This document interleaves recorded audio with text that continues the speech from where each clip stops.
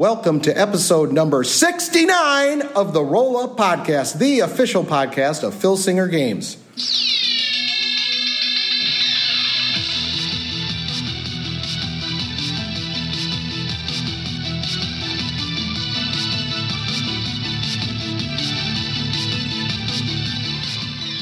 Hello, ladies and gentlemen. Welcome to another episode of Roll Up, the official Phil Singer Games podcast. I'm your co-host, Sam Fain, and I am joined this week by the team. We're all here, maybe not for long, but for now, we're all here. Mike Molesky and Todd Dorschel. Todd, how are you? I'm doing all right. I had a great 2 weeks there, and now we're paying the price for it.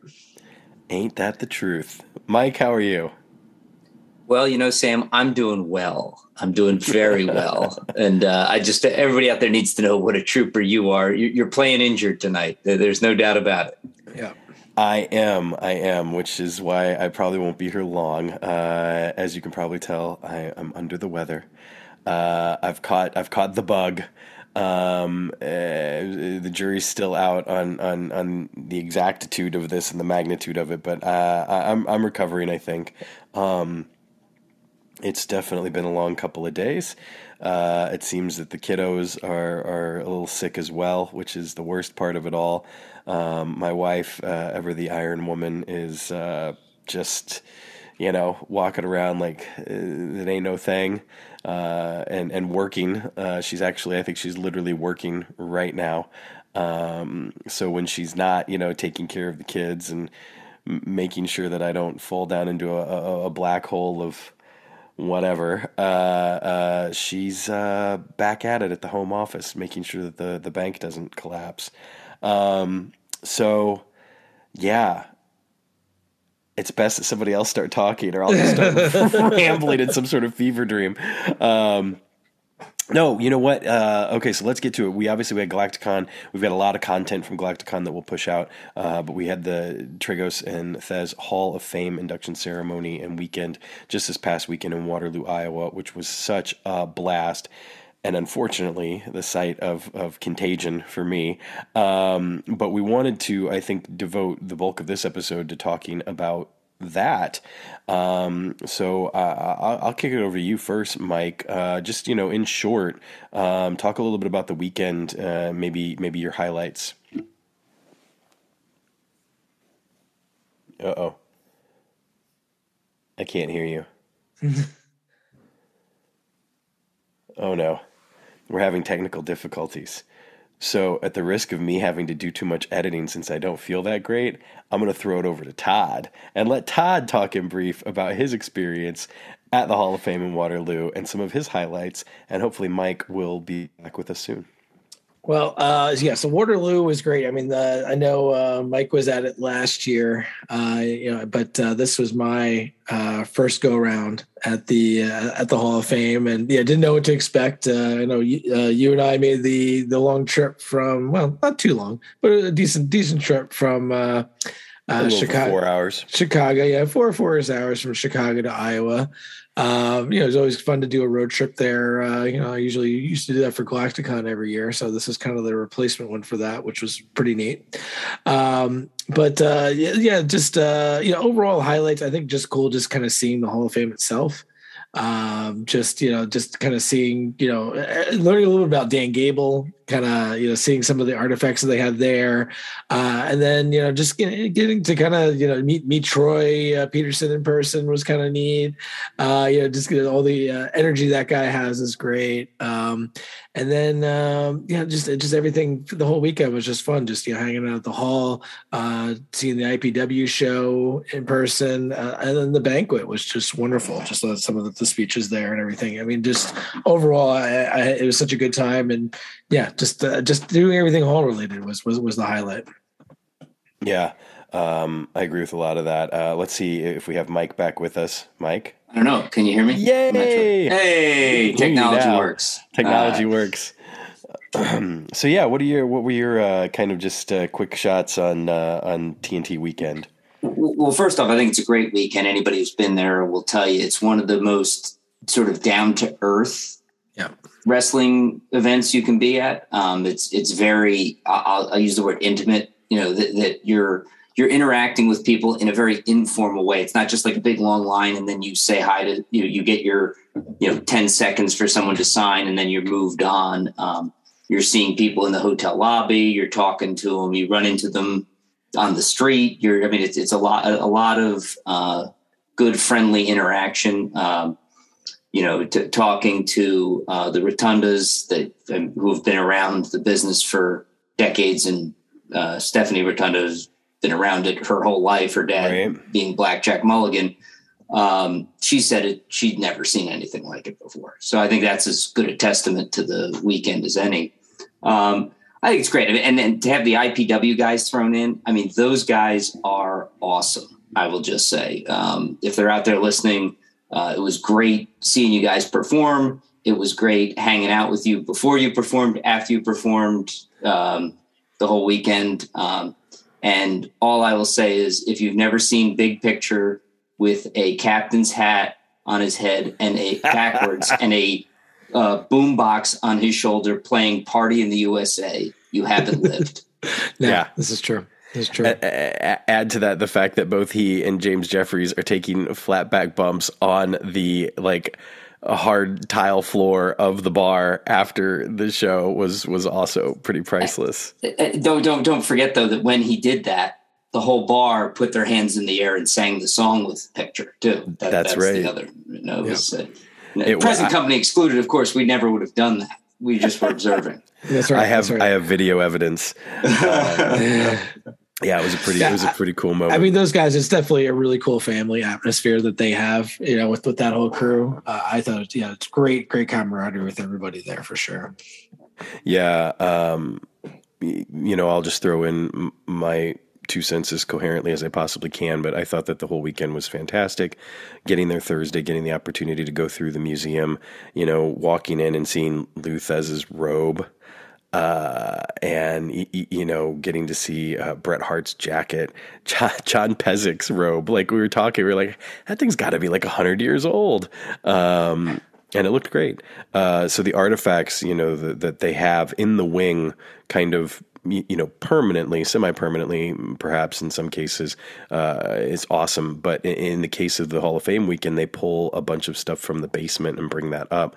And man, they brought up some really cool stuff, some amazing pieces. Chris Owens, who's kind of an Andre the Giant super fan and was, gifted or left some things from Andre's own personal collection, had just an amazing setup there one of the days as well, and really focused on bringing stuff from Japan. So we had a lot of stuff from Japan, which of course, I was a huge mark for. But yeah, the accessibility, like you were saying, Mike, the fact that I walked out of there having, really wonderful conversations with Mike Rotunda and even more so Stephanie Rotunda, like you were saying, like Steph, she'll talk and she'll tell stories and they're amazing stories. James Beard, who told one of my favorite stories that I've repeated a couple of times, but for those that weren't there, for Colt Cabana's Art of Wrestling Live podcast, he was asked to tell a Von Erich story, and the story he told was about a time that he and Kerry were in Japan, and they'd gone out and they were partying, having a good time, and Kerry was hungry at the end of the night, and everybody else had gone back to the hotel. It was just him and James Beard, and he's like, James, stay with me, and they went to the restaurant in the hotel, and the only thing they had was a pie. So Kerry sat there, ate the whole pie, and James was like, Kerry, I'm tired, I'm going to bed. And next morning, they weren't sure where Kerry was because they rang his room. And James went and saw him, and he was sleeping outside of his room, kind of propped up in the doorway. And James kind of looked down at him and, woke him up and it was like, what's the matter? Did you get so tired you fell asleep in the doorway? And, up until this point, the crowd's kind of, laughing at the story. And Jameson says, and Kerry looked up at me and he says, I got back to the room and I thought about being alone and I thought about David and I just couldn't go into the room. And man, you could have heard a pin drop. It was an incredible story and just told in a very direct manner, and when I asked him about it later, he was just like, I don't know why that story came to me. It's just the first one I thought of. And just an amazing story. Joe Malenko, who actually tapped me on the shoulder when I was looking at Abe Jacobs' New Japan Pro Wrestling robe, and started telling me stories about Abe Jacobs. And I for the life of me, I couldn't place him because he looks very different now. And so I had to ask somebody after he walked away. I think it might have been Chad, and they told me who it was, and I was just sort of like, oh man, I can't believe I got that wrong. So I actually went up to him and told him later, I was like, Joe, I'm sorry, I didn't realize that was you. And we had a great conversation, but the opportunity to talk to, even if only for a few moments, Jim Ross and Trish Stratus and all the other folks that were there was pretty incredible. Rock Riddle is one of a kind. We all got rocked that weekend. We got rocked, no doubt. I'll tell you what, though. Rock got rocked by JR. That's all I'm going to say. That's right. JR, he is so funny. Like, I mean, obviously he's an entertainer. We hear him every week on television, right? That he's an accomplished speaker. But he was hilarious in his induction speech. He was on fire. And what a raconteur. With just the ability to start off a story in kind of an unassuming manner, or to start off a roast, as he did, in an unassuming manner, and tie it all together at the end. Like, that takes talent, it takes skill, and it's not something that you plan. Like, he didn't walk up there with a speech. He didn't walk up there with notes. He just did it extemporaneously and was brilliant. And Trish, who did have a very prepared speech, I also thought was fantastic, and I thought her speech was really well done. And I thought the wonderful thing about both her and Jim Ross and their speeches is they felt like calls to action for the Hall of Fame, whereas JR's was like, if you're not a lifetime member, why not? What are you doing? Like, let's raise money. And Trish's was very much a call to action to, keep recognizing the women in the industry and to keep kind of making sure that we're not, leaving anybody behind kind of thing. Which I thought was great because obviously you look at the Hall of Fame and it's a lot of men. And there's space for the women in the history of the business as well. And the future of the business too. But I think Sam, I think that's a great point you raised, because the Hall actually used to be, you had to have an amateur wrestling background to be in the Hall. And they actually changed the rules a couple of years ago, specifically with people like Trish in mind, who what they did for the business was amazing, and to sort of penalize them because they weren't allowed to be amateur wrestlers. Right. They actually changed the rules. So I think it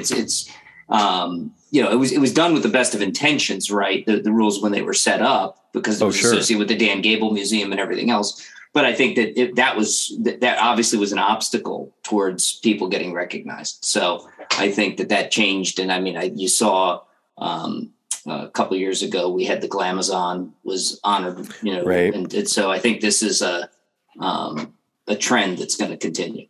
Yeah. I completely agree, and I look forward to seeing who's next. One of the other great things, of course, about being there is that not only do you have a lot of talent involved, but kind of like we mentioned earlier with like Steph Rotunda, who has her entire life in the business by way of her father and her husband and her brothers, and heard some great Barry stories as well, and seemed to imply that he might be there next year, which would be cool. But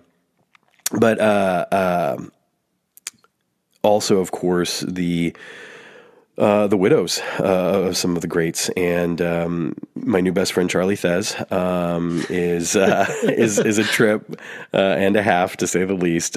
We started conversing and actually spent most of our time the first time we spoke talking about student travel and the arts, because that's what she does, or prior to the pandemic anyway, ran a student travel business for music, and of course, having worked at the opera and the ballet, like in group sales, that's what I dealt with all the time. So we kind of bonded over that, and then of course gradually we spoke more and more over the next few days, to the point where she blew me a kiss as she was leaving town. So I'm just saying, she's my new best friend. Although ideologically we are entirely different ends of the spectrum. That's okay, though. We can appreciate each other still. So. Damn right. But one of the big highlights for me, too, was speaking with Barbara Goodish. And when I saw her the first day, I remember saying, I think it was to Chad, just saying like, I just, I don't know what to say. I want to say something, but I don't know what to say.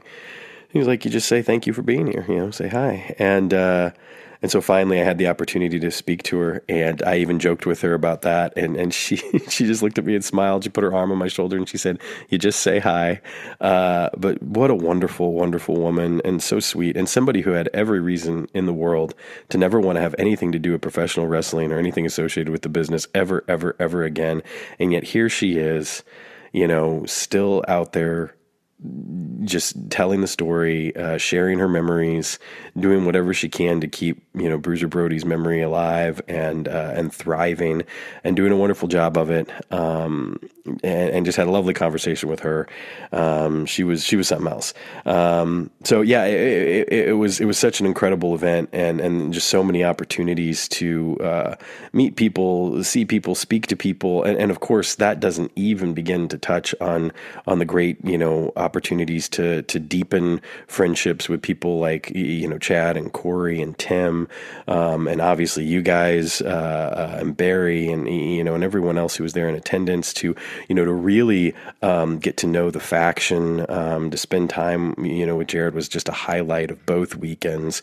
What an incredible guy, and unfortunately wasn't around for the last day, but man, he is just stellar people, and I can't wait to see him again. And Iowa Oaks, it was kind of serendipitous. I just happened to be in the lobby. I was actually getting ready to go get lunch for Todd and I ended up stopping and having like a 20-minute conversation with him before we got rocked. And then later on got to sit down and have a conversation again with him. And just what an incredible human, and such a wonderful opportunity to again, just to meet people, not even in the business, but just a part of the fandom. And getting to host the podcast collective was a huge thrill too, talking with all the other podcasters, asking questions, and getting to meet Mick Karch and Chris Tubbs, the guys that do the AWA Unleashed podcast. Of course, Mick, was an announcer for the AWA in the waning days of the promotion. It was wonderful. One other thing that I got to do, and really one of the main reasons why I wanted to hop on this podcast, even though I'm feeling a bit like garbage and will probably go soon, is I wanted to take a moment to talk about something that happened on Galacticon, which had a direct impact on the way that I ended up spending my time, a small portion of my time, if you will, at the Hall of Fame. Is that I was just overwhelmed by the generosity of some of the folks in our community. And in particular, there was a moment which I think, anyone who was participating in the live stream would have seen. So I don't feel odd about sharing this. Although, to be fair, I haven't actually passed it by him. So hopefully he's okay with it. But I was bidding on the Demons of Hydra original art. And, the bid was kind of crawling slowly. And finally, I was just like, oh, the heck with it. And so I threw down $250. And I said, that's my max. I can't go any higher, and anticipated that I would be outbid, but it's okay. It was the piece I wanted most. It was the thing I was willing to spend the most money on. And it went all the way up to $410, and Grant was the one that ended up putting that bid down. And then immediately after winning the item, he gifted it to me. And at first I was just like, no, I can't do that. I can't. And he's like, yes. And I thought for a second, I was like, well, I could push back a little bit more. I could redonate the item. I could do all this sort of stuff. And I thought, you know what? No, this is a kindness. This is something that someone's doing for you, doing for the hall, and supporting, the charity. Just say yes with grace and move on. And that's what I did. And then I started thinking, and I was like, what I can do, however, is I can take that $250 that I was going to spend on this, and I can donate that to the hall, which is exactly what I did, because I felt like that was the right thing to do, and it kept in the spirit of what Grant did and what he said, especially about, anything for the hall. And, the kindness also of Kevin Butcher, gifting me an item does not go unnoticed or unrecognized either. Just the incredible kindness of the community overall, and that kindness and that charitable instinct of the entire community resulted in us being able to donate over $12,000 to the Hall of Fame. And when I say that was the most money that was donated by any organization or individual, as far as we know, this year for the Hall of Fame, it's not even a close race. Not that it's a race at all. Any amount is worthy without a doubt. But it just goes to show how much we care, how important it is to us, and I am inspired by that generosity that the community has. So thank you all so much for doing that. Thank you to Grant, and thank you to Kevin. On a personal note, that was incredibly kind of you, and I will not soon forget it. So that's about all I've got to ramble about right now. But before I get out of here, I will turn it back over to my co-host real quick, so that I don't just talk and run. Mike, any further thoughts in particular about the charitable donation that we were able to make to the Hall of Fame? Well, first off, we're totally off script here if anybody's listening, because we didn't even know Sam would be on here. So I was actually planning on saying almost exactly what you just said. So I'll switch it up a little and just say that. I'm sorry. No, it's okay. It's okay. It's just live recorded podcast. I think that it really, I could tell you that it wasn't unnoticed. I know that, the staff at the museum, Becca and Coach Miller, they were thrilled with, really grateful for what this community did. I had, B. Brian Blair stopped the three of us in the restaurant and remarked at just what a great thing the Phil Singer Games community did. Everybody, the IPW wrestlers were talking to us about it. And, I think that each and every person, whether you gave $1, you gave 500, 1,000, whatever you might have chipped in this year, it meant something, and it's going to a great cause. And while Jerry Briscoe wasn't there to tell me to double it next year, while I was sad Jerry couldn't make it, I was glad that he didn't ask me to double it. But I think even Jerry, when he was told, was kind of blown away that we actually did it. So I think that, let's do it again next year. Let's I don't know if we're going to double, but let's bump it up again next year. Right. I think that, we're going to try and do some things from, the Phil Singer Games end to help, sort of maybe hopefully do a few things that'll people find interesting and worthy of donations. But also just keep that in your mind and in your heart that what you did was a great thing this year, regardless of how big or small your contribution was. Todd, what about you? Thoughts on the donation and, just maybe what's next? Yeah, I mean, it was great to be able to do that, and I think a lot of people there were just blown away by how much we were able to do. And when last year the challenge came from Jerry, I was like, hey, let's next year double, and I'm like, oh, we'll do it. And and obviously I will have to say a big, huge thank you also to Will Harrison and all of his efforts that he had too. He's a big contributor towards that number with all the different fundraising efforts he's had. And I know he's already coming up with some ideas for next year too. I mean, it's great. That guy is a machine. He came up to me literally, we're at the banquet. Yeah. I don't even know if I had going up and giving the presentation the gift yet. I don't think Todd and I went up to give the presentation. I don't even think we'd done that. And he's already telling me his ideas for how he's going to raise more money than he did this year. So, I mean, he's awesome. I think it was literally at the table before we'd even gotten dinner. Like we just sat down and there were like drinks on the table and he's already like plotting the future. So no, Will's awesome. I forgot to give him my money. I gotta get a couple of those special cards that he had. But I didn't get one either. I don't know what you're talking about. Of course not. The first rule is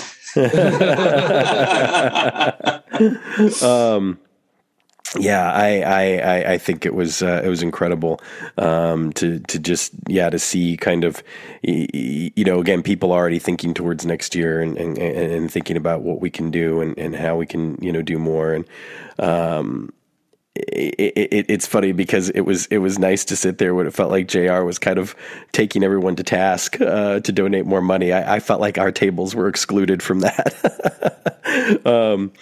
But there's so many great moments and I'm sure we'll have opportunity to talk a little bit here and there about them on upcoming episodes. the opportunity to pick up some new books is always a heck of a lot of fun. James Beard's book, J.J. Dillon's book, B. Brian Blair's book, a book on Portland wrestling, or well, not just Portland wrestling, but Pacific Northwest wrestling. I'm looking forward to cracking those. And again, spending time with everyone, getting to know everyone a little bit better, even helping out on Sunday. Taking tables and chairs back to the convention center, and just kind of the camaraderie of that was really cool. And the IPW guys are incredible. Had a chance to speak one-on-one with Death Dealer and Bryce Jordan and James Jeffries and the Big Picture, those four in particular, and just wonderful conversations, great guys, great stories, and got a chance to talk with Mike Bennett. He didn't come out, and he wasn't out before the show or at intermission, but he came out very briefly. I saw him talking to Troy, and I was just like, I got to run over and just say hi to him real quick. And I was really glad I did. Had a great conversation with him. So yeah, it really is kind of a one of a kind experience. And I, if anyone thinks that they're remotely interested and they haven't been, I encourage you to go to check it out, to support the Hall of Fame. Because obviously with Legends of Wrestling, we do everything we can to help keep the memory and honor the history of the business alive. And that's exactly what the museum does. It's exactly what the Hall of Fame does. And it aligns perfectly with that mission. So I think it's a no-brainer. If you're a fan of the game, you've played Legends of Wrestling, go for it. And even if you just play the indies, you'll get to see an IPW show out of it too. So Yep. That's all I got the fuel for, but I think Mike and Todd are going to keep going for a little bit. Yeah. And they've got some more goodness in store for you. I don't even know what it is, so I won't hear it until I listen to the episode. But thank you all so much, as usual, for listening, and thank you for understanding ahead of time that I'm a little worse for wear right now, but I couldn't let the streak be broken. It's good. Glad to have you on, Sam. It was a nice surprise to have you on here, but we'll take it from here. We got a lot to talk about still.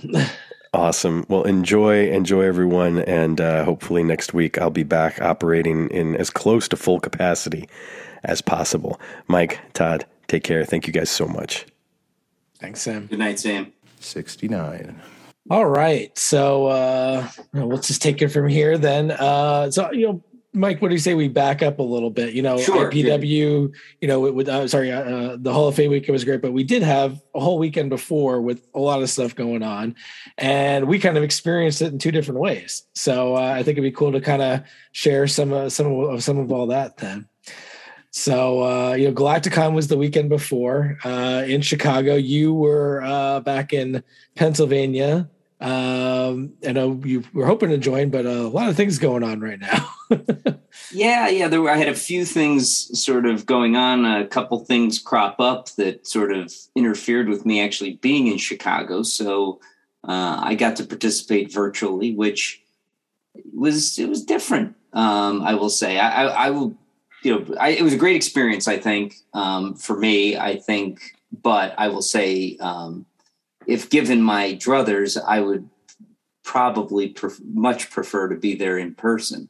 But I think it's amazing that we have this option now. I remember I missed a Galacticon a few years back when it was still up in Jamestown. Yeah. And I remember sitting here in my house, like with no access to anything, right? I couldn't. I didn't. Maybe have somebody posted something on the message board, and you didn't know. Yeah, it's something on the message board. I'm like trying to get you to send me a copy of the book. What can I do? Can I get it something? Well, I don't know. It killed me. Yeah. So being able to have the COTG online cards up for folks. I guess that was the first year that they went up. I think I wound up jumping in on that. I think so. But the year I missed, but it was. I think that being able to have the cards, but then not just because when I got them that year, I could basically go on myself or I could type something on the discussion board, but it was kind of, it wasn't the same as actually even being on a Zoom and talking to people. Right. So I think that it's been a great thing. I can't think of a lot of good things that come out of a pandemic. No. But one of them is that for, people who can't make it for whatever reason to the, whether it's financial, logistics, family obligations, whatever it might be, you still can have that connection to Galacticon. And I think that's awesome.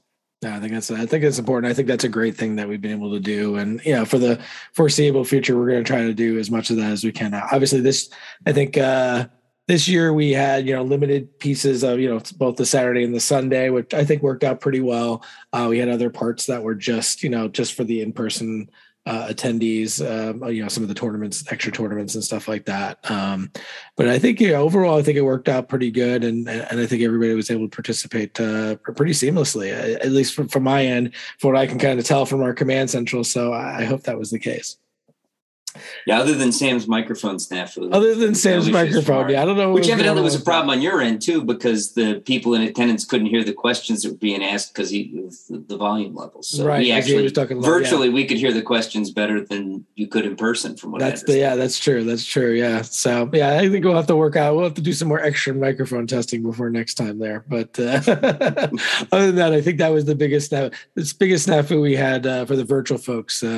But I'll just kind of back up. So. In person, I flew into Chicago on Thursday and was able to meet up with a bunch of promoters there. We had the Faction and his wife were there. Of course, met up with Zeke and with Troy and Raven. And actually, no, they came in the next day. TK and his son Marcus. We had who else was with us? And then Chris Foster as well, C-Man, joined us. And we all went and met up with Michael Bratta at the first of many pizzerias I went to in Chicago that week, that one of Michael Bratta's favorites.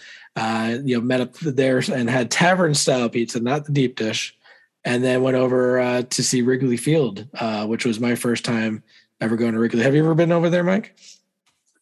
No. Actually, that was one of the reasons why I wanted to be in Chicago, was to actually go to Wrigley Field with you. Yeah, no, it was pretty neat. Yeah, as I've been to Fenway once before, which was cool. I don't know. I might have even enjoyed Wrigley more just because of the whole bleacher crowd. I mean, which was an insane kind of crowd experience there for sure. Did you go to when you went to Fenway? Did they have the monster seats in yet? They had the monster seats in, at that point. But when I went, it was before the monster seats, so it was like old school Fenway. Old school. But Wrigley, that's still on the bucket list. Yeah, so I want to hit the big three old one, the big three older stadiums. I've done Fenway, on the East Coast. I've now done Wrigley. Next up is to go to Dodger Stadium. I got to hit that one next to hit the big three. But no, it was a really cool experience. We were out in the bleachers, which again was like basically a frat party in a baseball stadium. Very, very, very interesting crowd for sure. By the end of the game, these two guys who were a couple rows in front of us had built up a pile of beer cups that was probably, I'd say, a stack of 200 beer cups or so. I was a beer snake. That's impressive. No matter who you are, that is impressive. It's very impressive. Yeah, so I posted some pictures on Facebook for me there. And my friend is like, "Are you by the beer snake?" And I'm like, and I sent him the picture like, "We're right here," because I guess he was watching it on TV, and they were showing that, which I have to think is not the first time that's happened in the bleachers there. So I'm going to go out on a limb and say you're right. Yeah, I think so. But overall, really cool for me, maybe less so for the Faction, who was a Cubs fan, as the Mets throttled the Cubs 8-0.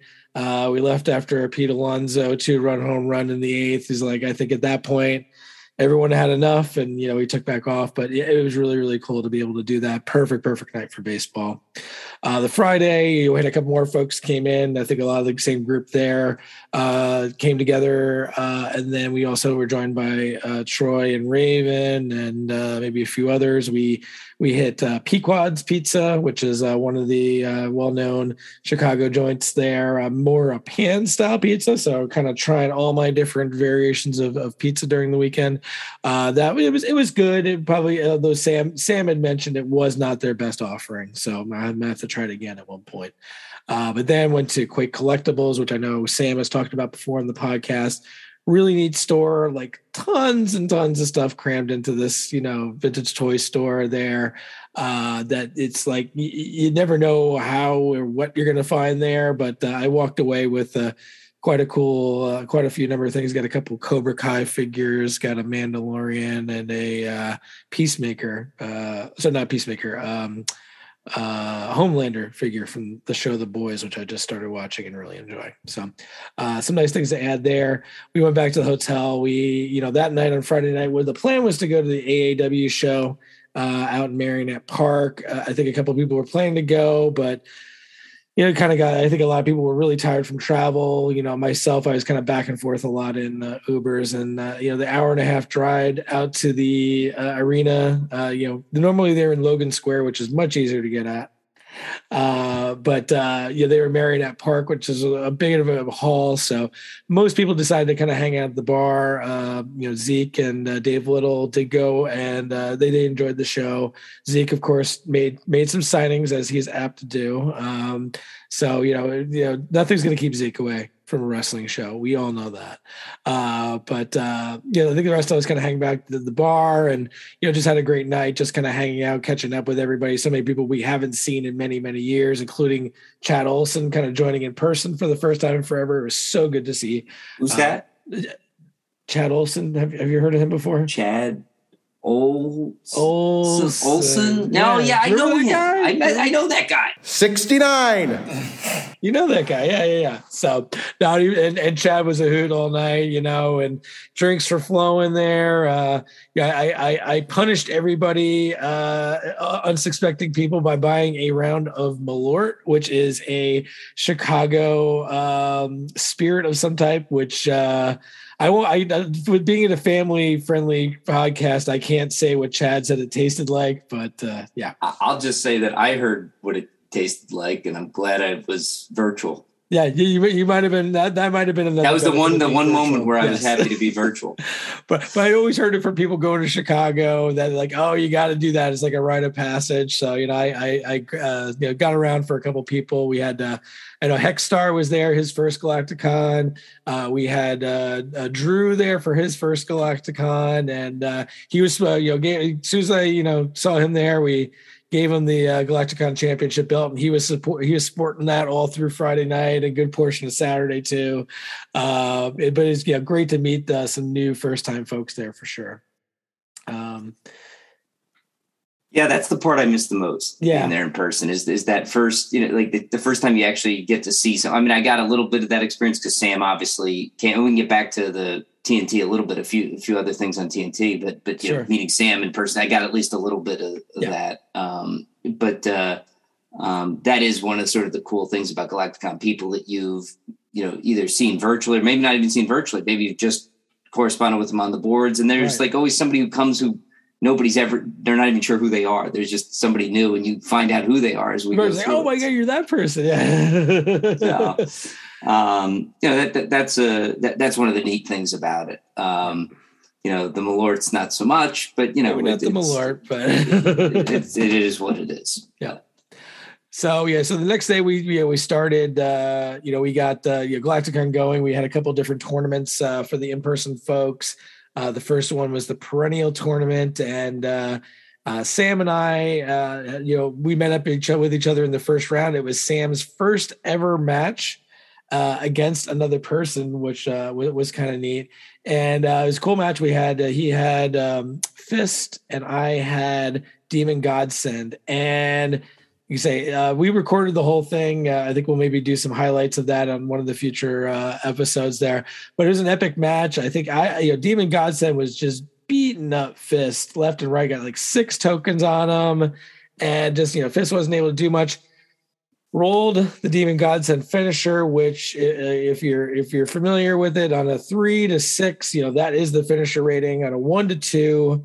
It is Demon Godsend misses and has to roll out of the ring.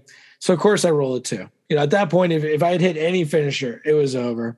Instead of roll a 2, he goes out of the ring. Fist turns it around, gets a whole bunch of tokens back on me, and then Fist finally wins the match. Sam then goes on to run the table and beat everybody else and win the tournament. So, Sam would just want to look like he was going to be out, comes and makes a huge turnaround, wins the whole thing, wins his first ever Galacticon tournament, and makes it into the cup. So it was great showing by Sam, and he was super excited. So beginner's luck. There you go. Beginner's luck. Yeah, there you go. We had the Legends tournament after that, and that was won by Barry. And I know we had a hardcore tournament, which wound up being won by Troy, which I don't think finished until the next day. And then, we had some other tournaments after that, the second day, but that was kind of it on the tournaments. And then we opened it up with the stream for everybody online. Those in person went to the infamous taco bar, which I'm sure you've heard about online there. It was good, like the first hour. It kind of hanging around the rest of the evening and into the next day was not quite the best. But there you go. So was that really that guy the next day thought it was okay? I guess that guy was going to have the salad the next day. Had no problem with it. But that was as far as we know. I mean, oh yeah, we don't know how he ended up later on that day. It could have been painful, but yeah. But yeah, so kind of went into the we had the trivia was the first thing. So James Steinhoff was on virtually and kind of went through the trivia, which was a lot of fun. And I gotta say, Drew kicked everybody's butt on that one. He got 28 out of the 30 questions right. I mean, he destroyed everybody. It was great. So yeah, I got a new streak going. I've been number 2 like 3 years in a row. I know you keep on finishing second there. I don't know, but it was funny. Like I did like 2 fat fingers, and I'm like, oh man, I wouldn't have looked at the results. I was like, I would have won anyway. You wouldn't have won anyway. Okay, good. Yeah, I was just shocked. I'm like, man, I looked at the questions and I've been like, holy cow, we got everything right except for 2. I mean, there were some hard ones in there too. There were. I mean, Jim had a couple of them that were like tricky word. Yeah. They were worded funny so that if you were just trying to go fast, yes, that you'd get it wrong. So right. I mean, that was on purpose. Right. Yeah. Yeah, I mean, there were a couple of them that were there were some that were just hard, and there were some that were tricky. So yeah. it was, and there were probably 2 that were tricky hard because that's the only reason Drew didn't get them. Exactly. Otherwise, he would have run the table. Yeah.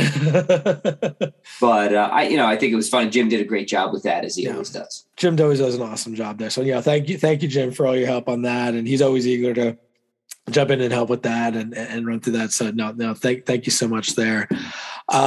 We did our annual. Actually, we didn't see any Dark Menace this year. I guess Tom was left alone by that creepy guy. He might be preoccupied with the occupation. That's true. There's a lot going on in Catholics now. I'm sure he had other things going on. Yeah, that's true. Maybe he's feeling a new vibe. There we go. But Tom kind of ran through everything from the new GWF set, answered a bunch of questions. We also got a preview video for the new Champions of the Galaxy app, which I think some stuff looked pretty cool on that. Got a nice round of applause from the audience there, which was cool. Then we kind of went into our regular panel where we had updates from all the different lines. We did have on the Legend side of things an announcement about the next set, which I know you were coerced into, but I think overall people were happy.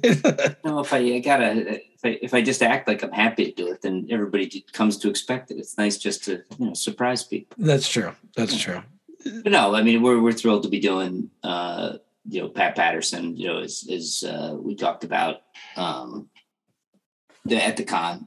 Obviously that was made possible by his relationship with Jerry Briscoe, and Jerry's a great tag team partner, even if it's virtually. So.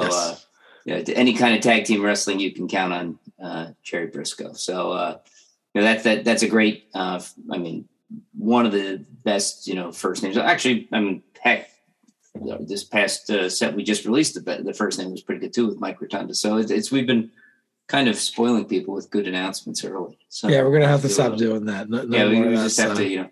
I don't know. I'm not going to call. I don't even know what we're going to do now. We're just going to do, I think. Yeah. But we kind of went through some of our other releases. I know we had the Indies coming up, Best of the Women of the Indies 2022. We did announce that there will be a card for Billy Starks, which is very young, up and coming women's wrestler. Lots and lots of potential. I think you'll be hearing a lot from her for many years. So very excited to get a card for her.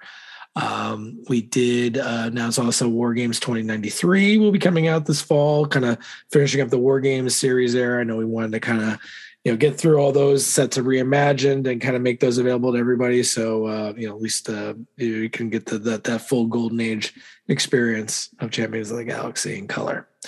Let's see, any other announcements, things that we had there that you... I know we talked a little bit about some online stuff. I know 2113-14 is coming out soon.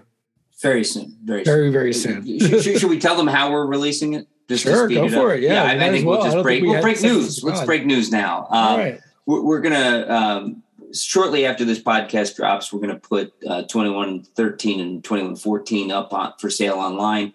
2113 will drop basically with the pre-order. 2114 will follow up shortly, but I know some people are really itching to get their hands on 2113, and I'd rather just get that in their hands than wait until 2114. We've got the artworks now done. We're just kind of getting everything ready for online, formatting and things like that. So rather than make people wait for both of them to be done, we focused on finishing up 2113, and we'll have all that hopefully within the next week, I'm thinking, Todd. Shortly after this episode drops, we'll get that up, and hopefully people will be happy. Okay, good. No, that's great. I know a lot of people are waiting for that and for the remainder of all the sets there. I know, some of we had to do some more artwork coloring, which Tom Rickard is doing a lot of that. He's the one who colors all the GWF stuff from all the Origin sets there,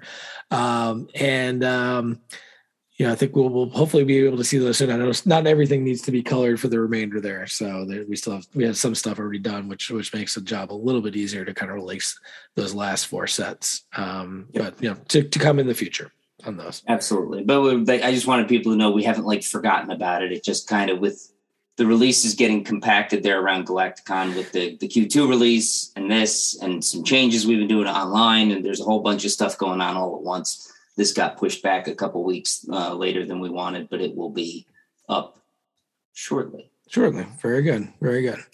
So from there, we went to the auction, and that was a lot of fun. We did have a couple of things that were giveaways to feed people there, a couple of extra cards that everybody had a chance to do to get and make a donation to the hall. But overall, I think we had some really generous donations by folks, and we're able to raise over 5,000 just on that part of that day's auction to kind of go with previous auctions as well as other things that have been raised by various members of the community. Obviously a lot by Will's efforts that we kind of mentioned before, but some others as well. Well, there's a lesson that came out of that auction this year, Todd. Though. Yeah. If there's a piece of original art that goes up early, be aggressive, because I don't know how that Incubus art went for, what was the final price on that? Like 200, it was like 180 or 240, somewhere in that range. Yeah, and later on, you've got stuff going up over $400. So, I think it was about 240. Yeah. 240. Was that it? Was that the Incubus? Yeah. I mean, for Incubus to have gone for 240, I thought was a relative steal.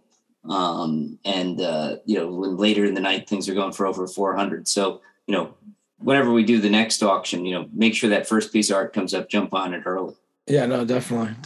So, a couple other things. I know we had some mystery packs, we had given out to folks in the audience, and then we had a couple available online as well. And those went for a lot more than I thought they would. The people trying to get some of the rare cards that we had in there. That was a lot of fun too, for sure. Having those available for everybody, but overall, just thrilled by how much we were able to raise that night. That was a lot better than the one mystery envelope that one year that went. Oh yeah, Jamestown. there was a couple of mystery envelopes I think that went really good, but there was one of them that was like the want envelope. We didn't have any of those. No, we didn't have any of those this time. No, only the good ones this time. Yeah.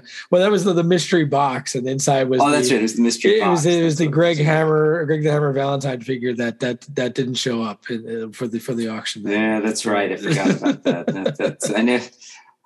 I'm not going to call out the person who quote unquote won that auction, but he was not very happy. He was not thrilled at all. No. We did not charge him, by the way. Overall, just great time there. We kind of after that, things kind of wind down. I think folks were getting dinner. Went to the bar. We had night at the matches. We had still the room through the night. Folks were playing matches, did different things. I know we had some Mike Fortune, best of Mike Fortune matches going on there. We had some backstage promos from Michael Bratta and his time in the wrestling business. And just I think some other folks that had some stuff. We were showing. Did the Tim Dalton footage ever? The Tim Dalton footage never happened there. We get one day, maybe for Galacticon. Maybe we'll have to try and go for that one more time. One more time, yeah. Oh, yeah. Tim and the one more time. Yes, I know about that. Well, you know more about that. So it was great. It was great. Everybody kind of hanging out that night. Unfortunately, that night I was still doing a lot of work. I was getting everything set for the virtual tournaments the next day, cataloging some stuff around some of the auction stuff. So I was kind of busy, but eventually I was able to kind of hang out a little bit more towards the end. Just overall good Saturday night. Sunday we were back at it again.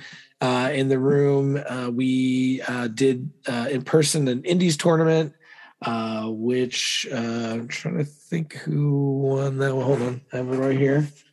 I have all my tournament brackets here. That was it's Jim Steele won that one. So Jim Steele did make it into the tournament there. He won with, let's see, who did he win with? Do we have this here? Oh, Matthew Justice. So Jim Steele won with Matthew Justice on that one. Just to kind of go back. As I mentioned, does that raise Jim's all-time winning percentage to?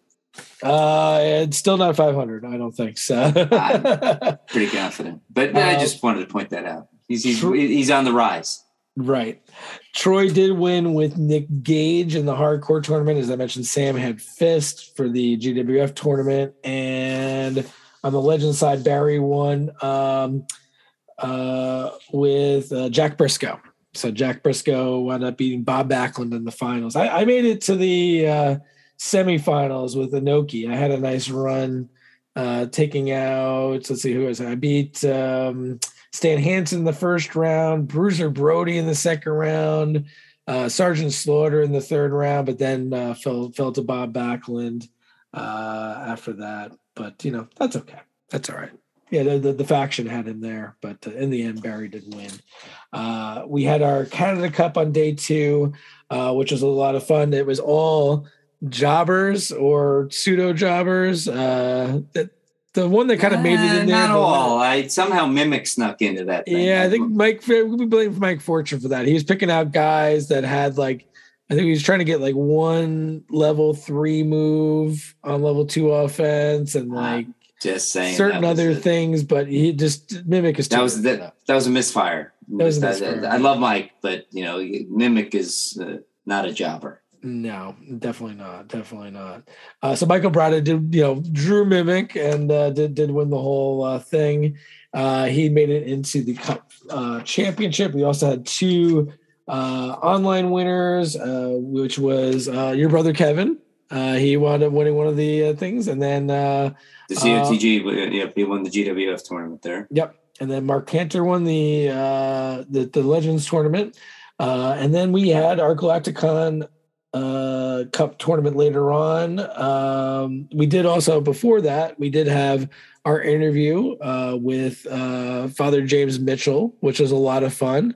He joined us virtually for that, and Sam kind of did the interview. We did a bunch of great Q&A. I think overall, it was a really good time.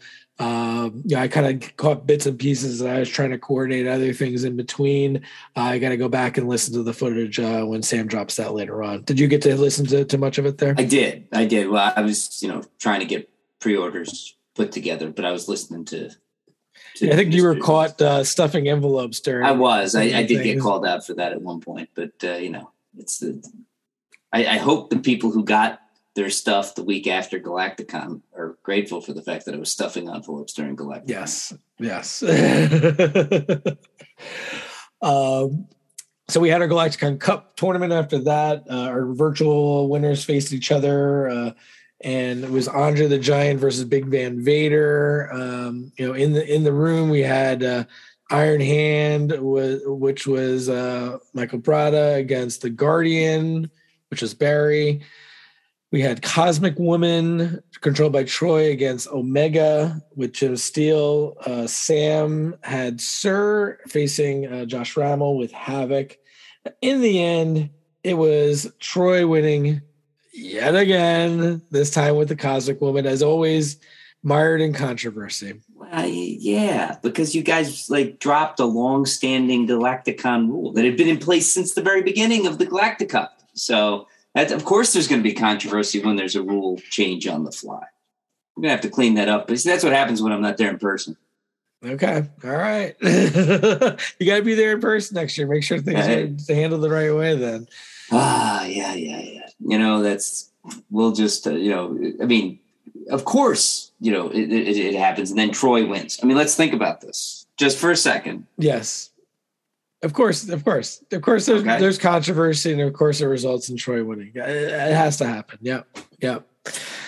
Alas. So, but I still do have the belt with me here. Troy does not trust himself bringing the belt back, and honestly, I don't know if I trust him either. But that's okay. I don't know. I think a lot of people are with you on that. Yeah, I think so. But no, Troy, not me. I would never say anything bad. No. Of course you would. But other people I've heard have said things like that. Right. So after that we were kind of everyone kind of disbanded and took off. I was kind of hanging around the hotel for a bit, just kind of getting a couple of things settled there. I did manage to catch a drink with Hexstar, who showed me some footage. He was a wrestler in Colorado before, showed me some footage of a 6-man tag he did against AJ Styles and Bobby Lashley in there, and that was pretty neat seeing that. So I know he wasn't ready to show it to everybody on Saturday, and I was like, everyone wants to see that. I'm like, that dude, this is awesome. It was great. So if I was in the ring with Bobby Lashley and AJ Styles, heck, I'm ready to show footage of me being in the ring with James Jeffries, and I didn't do anything. This is true. I just stood there. If I was actually wrestling in the match, come on. Yeah. No, it was really neat there. But they got to hang out, talk a little bit more with Smoke and Jaron and Pete and Lori, myself and Milton. By the way, congratulations to Pete and Lori. Oh yeah, congratulations. They're grandparents now. That's the first time grandparents. Pete looks like he's ready for it. There's no way that Lori doesn't, but congratulations to both of them. No, absolutely. No, they were off the next weekend. They missed the Hall of Fame because they were off to see the grandchild. So we figured that was an appropriate excuse there for sure. But during that time, Milton and I took a quick trip over to Portillo's and split a quick Italian beef sandwich just to so I can check that off my list. And we wound up getting chocolate cake shakes for everybody. That's one of the things they're known for, which was very interesting.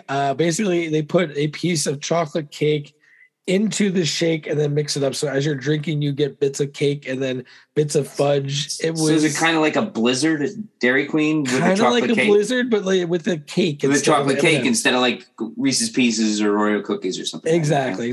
But you can actually drink it through the straw too. Although until you get to the bottom and then it's just like a whole bunch of cake at the bottom. So then it's, you do that. So, but that was definitely an experience. We were all talking about it. I'm like, there's one that's not that far. So, just 2 more Uber rides, to kind of add to my list of Uber rides I did over the course of the whole week there. But I think definitely well worth it for sure.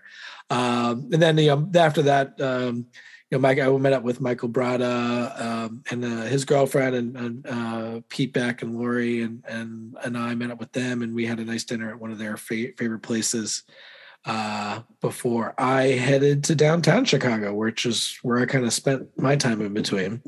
Anything else kind of like from your kind of end of the Galacticon timeframe? What do you anything else you kind of took out from the last day there? I got all the envelope stuff, Todd. You did. Thank you, Mike, for that. I helped a little bit. I got them all prepped for you. So I was, at least trying to make it a little bit easy there. So you did. You did help. But you were in Chicago at Cubs games and, eating and was stuffing envelopes. So yeah, exactly. So no, I guess I could tell you what I had for dinner that night, but I don't think it's that interesting. Yeah. Not as interesting as what I had, I don't think so. Yeah. But it got interesting when I finally got out to Iowa. Then it got really interesting. It did, yeah. Really interesting. Yeah, I had a couple of days just in Chicago, which was kind of neat. I've never been to Chicago before. At least I'm sorry, take it back. I've been there for business trips in February and March before.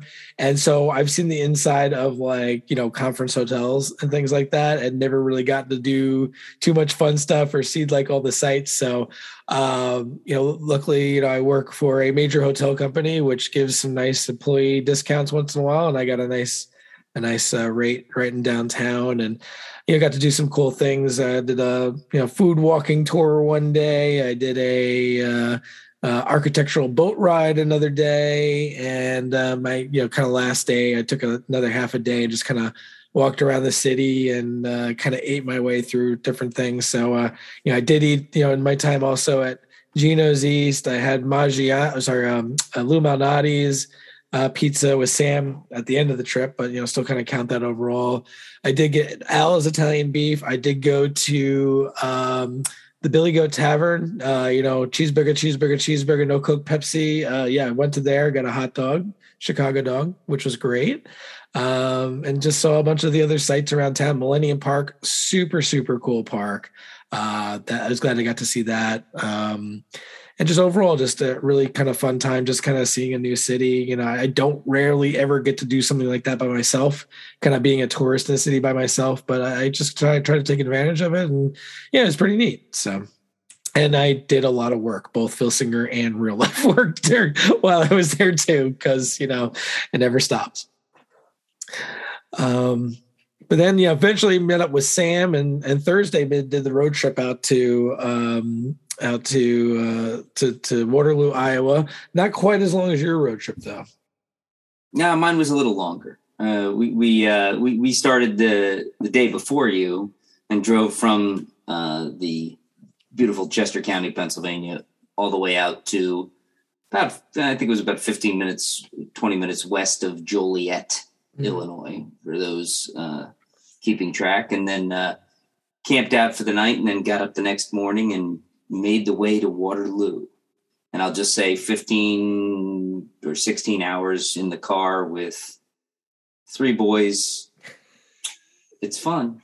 Yeah, that's one way to describe it. Sure. It actually wasn't too bad. They having it being their second time, I think they were a little bit better this year than they were last year. And we've taken a lot of longer trips, 6, 7, 8 hours with them. But so they're not entirely novices at the long trip, but going 12 hours. I think we started at 8 and got out of the car. It's for good at about 7 Central Time. So 8 East to it's about 12 hours would have been altogether. 8, would have been about 12 hours in the car when we tapped out. So that's a good change right there. Yeah. And then I had the pleasure of one of them waking me up at,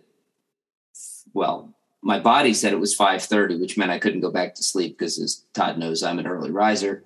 But it was actually 4:30 Central Time. So I'll just say that Thursday night I don't know how I was standing. I don't know how you did it. You were good spirits though throughout. I tried to be, but it was. I'm still not sure how I made it because I wanted to take a nap when we got to Waterloo and I couldn't. So, boy, it just was yeehaw.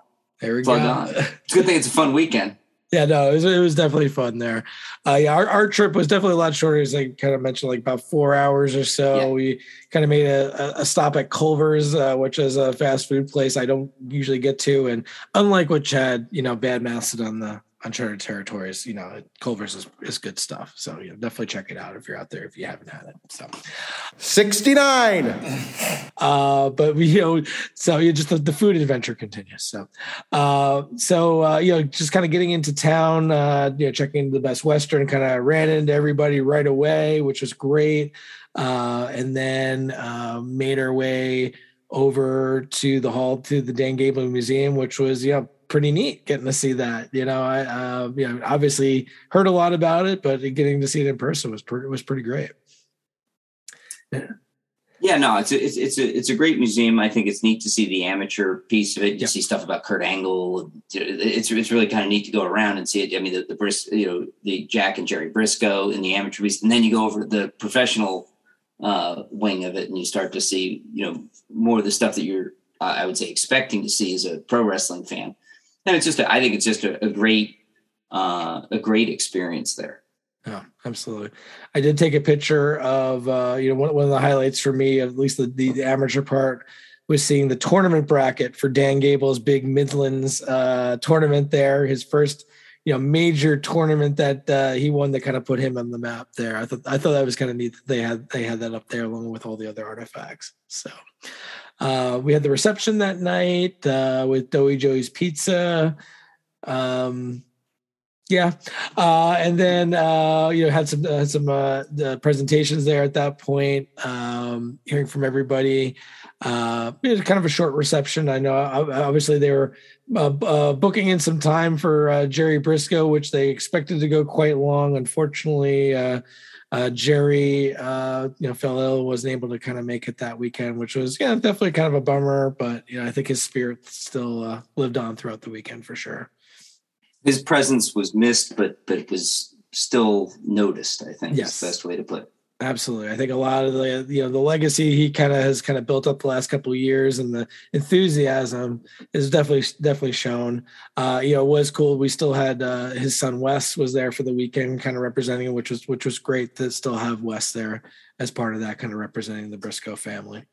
And he put on a little show in the match. I mean, we'll talk about the IPW card a little later, but he had a nice little show he put on there. He wasn't originally scheduled to wrestle, but darn it, he was going to wrestle. That's right. Yeah, no, that was great. Yeah, and wrestle he did. Yes, he did.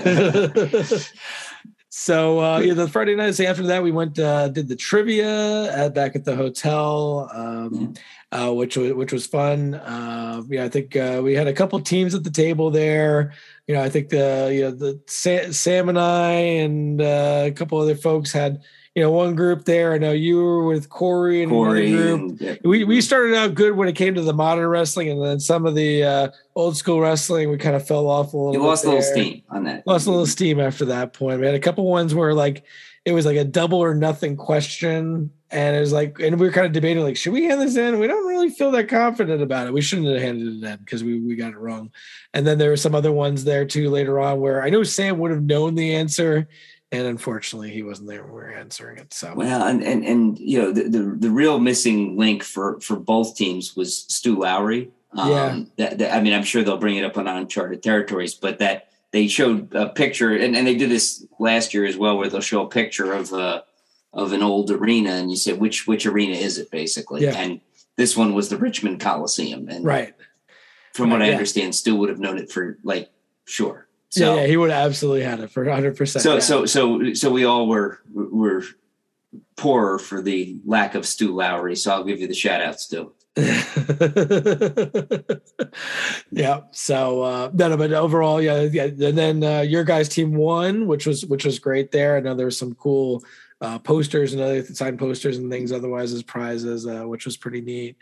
We hung out there for a little longer, made our way down the street to another bar, and just eventually you had to tap out, which you made it longer than I thought you were going to make it based on that. I meant to make it shorter, but yeah, I figured that. But I kept getting wrangled into staying. It's funny how that happens, Yeah. So, but I eventually managed to get out of there. Yeah. got back to the hotel and actually slept, which felt really good. That's good. That's good. So Friday morning came along back at the Dan Gable Museum. The first event that kicked off was the Podcast Collective. I know you were at the Sullivan Brothers Museum at that point with the boys. Actually, I was at the John Deere Museum. Oh, sorry, John Deere Museum. John Deere Museum. Yes, John Deere Museum. Yeah, see, there's multiple museums and cultural offerings in the city of Waterloo. So. But that's the Sullivan, the Veterans Museum is fantastic. Yeah, I've heard that. Yeah, we did that. I didn't do it this year. We did it last year, and it is fantastic. Absolutely do it. Yeah, so there's definitely some cool things to see in town, besides just the Hall of Fame. I mean, we have a pretty packed weekend with different things, but there's definitely some other opportunities there as well. But the Podcast Collective was cool. Sam mentioned a little bit about that before. He hosted that. A couple podcasts. He mentioned the AWA Unleashed, which is funny enough. I told them afterwards, it's my favorite podcast. So yeah, I got to tell them that, and I've only heard really good things about it, about the program that they put on. So definitely those guys were awesome. Definitely check that out. We also had the Two Count podcast there, which is kind of a comedy wrestling one. There was another indie-based one, which the name is escaping me right now, which and then the Big Ace from Prisco and Big Ace podcast there as well, who is a really cool guy. So, it's just kind of nice, just kind of talking about podcasting, everyone kind of mentioning that, kind of the different aspects of it and answering questions about it from the fans. The one question that kind of came out was like, what former wrestler, who maybe passed away would have been a great podcaster today. And I jumped right at that one, and everybody on the panel agreed. Who would you say that would be, Mike? Wait, are we going to put Gorilla Monsoon in there? No, I was going to say Bobby the Brain Heenan. Oh, Bobby the Brain. I was going to say Monsoon and well, I said Monsoon. That was the podcast I would have paid to listen to. Right. Yeah, Monsoon I think came up too, but I think everybody was on board. Was like, Heenan would have been. He would have been a genius as a podcaster. Oh yeah, absolutely. Yeah. Just, I think just like the stories and then just the humor and just, being able to do that. Yeah. I think it would have been a less ornery version of Cornette's podcast. Exactly. Maybe a little bit, less cynical, less cynical, less ornery and more, a little bit more laughter. I think. Well, I say like less cynical Bruce Pritchard there too, like kind of some of the same stories, because I know they hung out a lot before. So, but True. But yeah, I think everybody was on board. Was like, yeah, that would be the number one guy to have on a podcast. And unfortunately, he kind of missed the podcast boom later on. Even before that, unfortunately, kind of losing his voice. I mean, the guy who was just known for that. I mean, no, he would. You're right, Todd. He would have been absolutely. I mean, he's one of my favorites, obviously. Oh, that's I figured. And he was. Unfortunately, 20 years too early for that revolution, but he would have been gold. Yes, absolutely. We did have a Phil Singer Games tournament that went on there. It's a Legends tournament that we ran. That I think eventually came down to a time limit draw. Just say, when you have Bruiser Brody and Bob Backlund, it doesn't meet up for a very short match. We'll mention that there. But just kind of cool. We introduced some fans to the game. A couple of people who bought games last year kind of participated there too as well, which is just good to kind of share all that. I know. Two people that helped out a lot during that tournament who we haven't mentioned yet, actually, which I think is very important to mention. And I'm sorry we haven't yet, is Mark and Matt Taggart, who joined us for that weekend, who blew us all away. Matt did when we realized he's also Bloody Harker Dirge, one of the first ever indie cards we ever did, which was like, wait, what? You're Harker Dirge?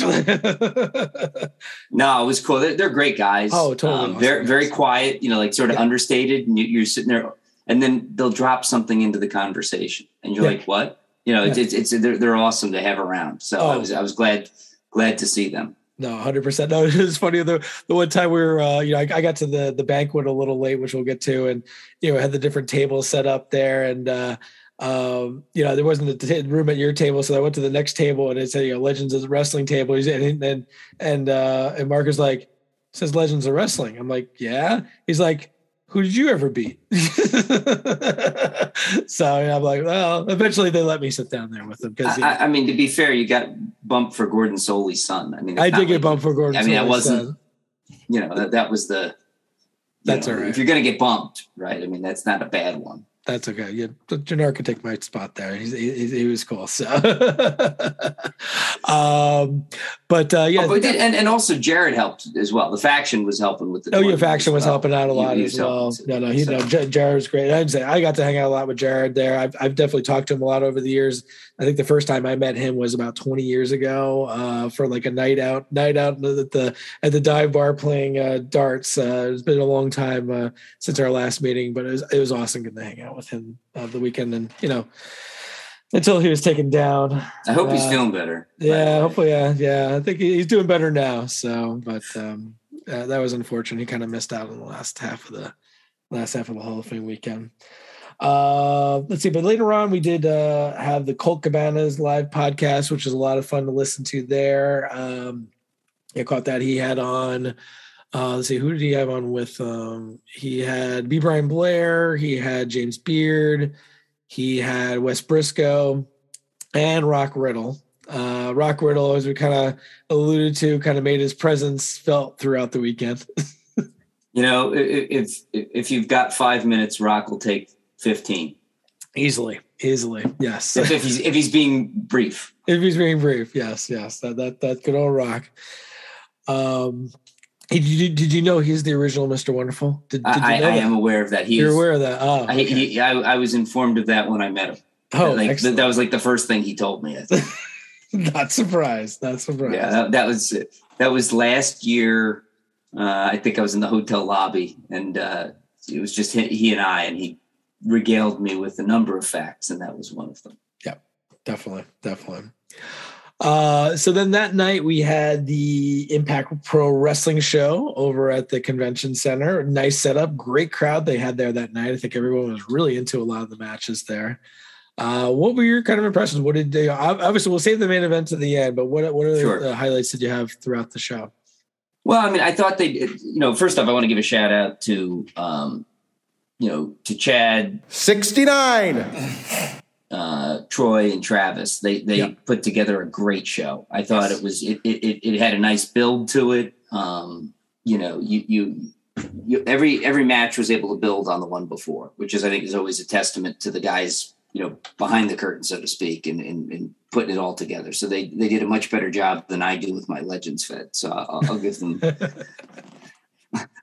credit where credit is due. The Battle Royal started things off. That was a nice way to just sort of get everybody warmed up. Yep. You got to see a lot of different guys. You had Too Cold Scorpio taking on Jackson King and going over. And that was, I think, that was cool for a lot of people to see. I know a lot of the boys in the back were excited to see Too Cold Scorpio. Colt Cabana beat Ethan Everhart and then cut a really nice promo for the Hall and IPW. Yes. I thought that was cool. And then, I thought Becca Roper, who works for the Hall, having her first professional match against Miss Frankie J, and had to have that interrupted by the captain and the Hale Twins was entertaining. I mean, it was a great way to go into the intermission, and to have the heels given their comeuppance. Yes. So that was, and obviously Miss Frankie J with a little face turn there. So that was not really expected. That was good. She's one of the top heels for IPW for a while now. So that was kind of a cool moment. And then coming out of the intermission, I thought those kind of ones, big going over Jeremy Wyatt. I mean, that was a match, I thought. That was excellent. Pictures of a big guy and obviously, but Wyatt's a heck of a worker, and they meshed their styles really well. I thought. I don't know what you thought about that. No, it was really, really excellent. Absolutely. To me, that was one of my favorite matches of the night. Then they had the Extreme title match, which, oh my God. First off, Malice is crazy. Yes. Some of the bumps that guy's willing to take are absolutely nuts. I don't know how it's legal what that guy does to himself sometimes, but he is an amazing hardcore wrestler. I'll just say that. He did a great job. Unfortunately, he dropped the title to Cole Cannon, but I mean, Cole went over. He's a face, and it was a good win for him. So I thought that was, was it a 5-way? I think it was a 5-way match. I think so, yeah. I will say certain parts of the certain matches are definitely sketchy for me because, I was stayed at the Phil Singer Games table while you were there with the boys in the crowd. And to be fair, some pieces of the matches are sketchy for me because I was with the boys. This is true. This is true. But I had the Trish Stratus line of autograph people kind of blocking my view for quite a bit. So I was able to catch bits and pieces where I could, but yeah, there's definitely some parts of some matches like that when I didn't get to see all the wild spots, unfortunately. So then the next match was Bryce Jordan against Mike Bennett, and that was another match that was just, and it was a match I didn't expect. I mean, well, first off, I don't know that Bryce expected to wrestle that match because he was supposed to wrestle Jonathan Gresham, right? But due to travel issues, that got canned a couple days before, and Mike Bennett stepped in.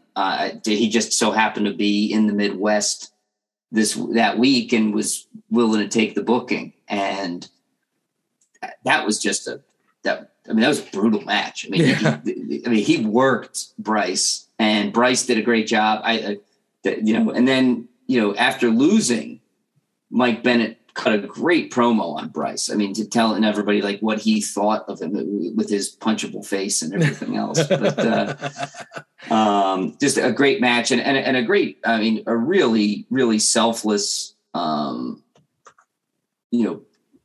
promo from Mike Bennett. I thought it was really cool.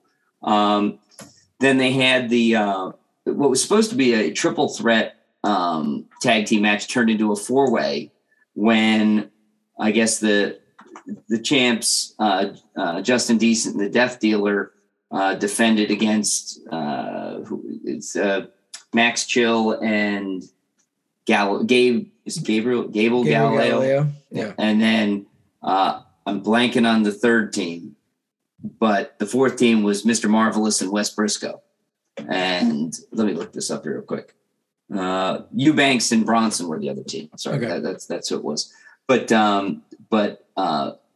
Wes Briscoe, when he got into that match, oh my God, he was on fire. Yeah. I don't know if you got to see any of that, Todd, or if the line had died down enough, but he just went in and just was like on fire, and then tagged out to Mr. Marvelous, who wound up taking the fall for that team.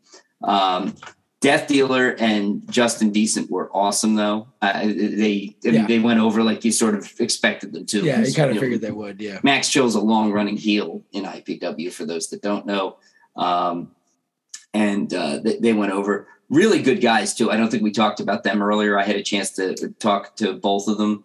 I guess a lot of our fans heard Justin Decent talking about when we did the IPW reveal. Right. He broke down the roster, but he's just as cool in person as he was on that live reveal. Death Dealer's a really cool guy. I didn't realize who Death Dealer was without the face. Yeah. So. No. It's one of those. He's very unassuming when he's out of character. But he was. Both those guys were really, really thrilled with Werner's art. They talked about what a great job Werner did, how excited they were to get to look at the game now, and how honored they were to be in it. So that was kind of a cool moment, getting to talk to them about that after the show. But my kids both, all three of them bought Death Dealer masks. Oh, nice. Excellent. He was selling Death Dealer masks, so they all bought those. And then we had the main event. AJ Smooth challenging the IPW champion James Jeffries for the title. Yeah. And it was a heck of a match, I will say. But good match. Great entrance, by the way. Well, we did what we could. For those who didn't see it, the IPW crew and James in particular, but Chad, Troy, we're all really cool and had it so that my boys, who are huge fans of James Jeffries, and I led James out to the ring. James was real cool, did his lap around the ring, and then came back and gave one of my sons his headband, went in, wrestled a heck of a match with AJ. I thought it was a really, really solid match. And then, as his entourage, we got to celebrate in the ring with him afterwards. So people talk about WrestleMania moments. Well, that was my boy's IPW moment. It was was really cool. James was very giving. He shared the spotlight with the boys. They were thrilled. I had one of my oldest jumping up on the turnbuckle, getting the crowd to cheer and then jumping off. I'm like, James had the little guy on his shoulders and he's holding up the title belt. Yeah, he gave him the belt and then picked him up there like that. Then Joey's like, that was awesome. Maddie starting a James Jeffries chant up. It was all cool. So that's great. It was that's awesome. Thanks to everybody over at IPW for and AJ too for having a bunch of little kids running around his match. I don't want to lose sight of the fact that it was his big moment too, and to have a bunch of little kids running around probably wasn't what he planned. So, it was all cool. Those guys are awesome, and if you've never seen an IPW show, it's worth seeing. These guys are great. They work hard. They put on a good show, and they're very engaging with fans.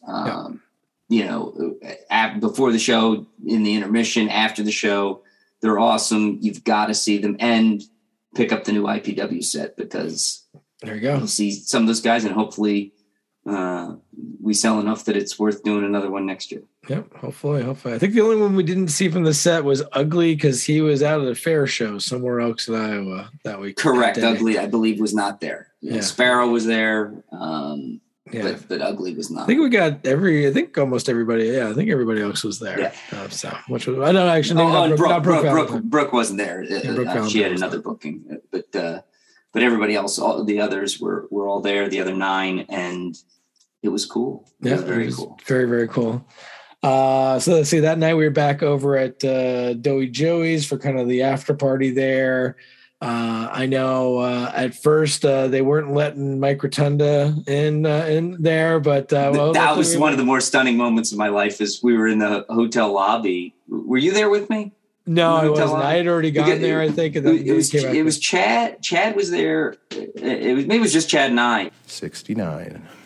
And Mike Rotunda and Stephanie Rotunda are walking in, and they're like, you could tell they're kind of put off. Yeah. And you're like, we're walking out, they're walking in, and we're like, what's going on? Well, we couldn't go. Well, do you want to come? Nah, I don't know. And they decided to come with us. Okay. And it was Chad's son was with us. That's right. That's right. Yeah. So I knew there were 3 of us. Right. I was trying to remember which tag team partner I was with at that point. But so we get in, and it's like, get them some food, get them something to drink, and get out of the way. Like, come on, big people. Yeah. Like Rotunda, come on. Move it. The inductee, people these days. But, I remember seeing Tim there being like, dude, what's going on? Like, come on, let him in. Let's go. And then they came, but luckily everything worked out. We got it all worked out. I saw you yucking it up with Mike over there. So, things are going good. So. Well, I was, just trying to be friendly. That's all. But they're great people. We did talk about some wrestling, but we also talked about stuff that had nothing to do with wrestling. They're good people. So it was fun to chat with them for a bit. But they said during the 38 years they've been together at this point. Yeah, 38 years they've been married. So. Married, yeah, that's amazing. That's a big testament, especially in the wrestling industry. That's huge. So yeah, well, and I think that I suspect that's going to keep going for a long time. They're very happy together, and they're good for each other too, from what I can see. So absolutely, and they're close family too. So yep. So for those who don't know, parents of Bray Wyatt and Bo Dallas, right? As well as they have a daughter who's lives in the Tampa area as well. So yep. Successful in her own right too. So absolutely. So let's see, we moved on to Saturday. There's the last day there. There was a roundtable discussion on Florida wrestling, as well as a podcast recording for the Briscoe and Big Ace podcast.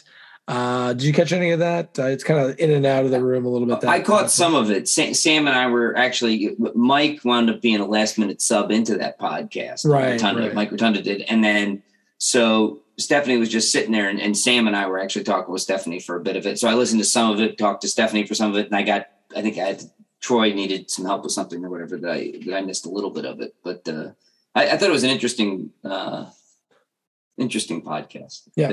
Wes is definitely a pull no punches kind of speaker. No, he is not. Right? Is that a good way to describe it? I think that's a great way to describe it right there. Yes, definitely. We had the autograph signing after that with all the legends from the weekend were there. So everybody, even like we had the table there that we Lord had the Barbarian. Who knew? Yeah. Well, Chad tells me he's leaving. He's just going to be there Saturday night, and then next thing I know, he's at the table next to us, or Friday night rather. And the next thing I know, he's next to us on Saturday. He's next to us Saturday. Hoof, hoof, hoof. Like right next. He must have just had such a good time. He stuck around longer. No, that was great. Maybe it was you, Todd. Maybe he knew you were going to be. Maybe that must have been it. But we wound up sharing a table with Charlie Thez and Dan Gable, which was an interesting. I don't think I ever thought that I would be sharing a table with Charlie Thez and Dan Gable. It's kind of surreal. That's pretty, very, very surreal. So, but that was cool. I went in. I took the opportunity, got my picture taken with Baron von Raschke and Bob Roop, which was definitely really, really cool to meet those guys. Bob Roop's like that uncle who you see at the family reunion who has all the great stories. Oh yeah. No, he's great. We're taking the picture. He's like, "Yeah, come on, put me in a headlock." I'm like, "All right, I guess I'll put you in a headlock. Sure, why not?" Yeah, no, he's good. I met him a few years ago down in Wichita Falls, and just a great guy. Lots of fun to talk to. Yeah. So let's see. We kind of ended things there. There was the lifetime member reception that was over at the hotel. I know you're a lifetime member now, which is great. Then we had the reception and the banquet over at the convention center. Very nice setup that they had with everything there. And then the ceremony itself. We hit on some of it when Sam was still with us. I think the big thing is that everybody who received an award, I think was truly truly grateful. And I mean, I thought that the best was the Melby Award was probably my favorite, because in some ways, I mean, they were all awesome in their own way. Oh, great. Yeah. I mean, but there you had a fan, right? And he becomes a journalist, and he's just like, I can't believe I'm here with like Mike Rotunda and JR, and like, this is crazy. And that's kind of how you feel. I mean, it sort of summarizes the whole weekend in one speech. Like, how did I get here and get to hang out with these guys? Now, in his case, he did quite a bit turn it. He was a little modest about what he'd done, but right. But it was still really, I thought, cool, to hear just how he kind of geeked out a little bit. And that was, I think, how anybody who's a wrestling fan would feel. Oh, absolutely. Yeah. So that was really good. We kind of mentioned a bunch of the other stuff, JR, definitely had an interesting, great. He roasted a few people, man. That was fun. I mean, I don't know if that was in his original plan. I mean, like Sam said, he didn't have a written script, but I'm sure he had a plan in his head. Somebody as accomplished as him always has a plan. I don't know if the roast was originally in his plan or if it was, the Crown Royal or whatever, but double crowns from what I heard from the bartender there. Yeah. That was my understanding. Yes. Yeah. Man,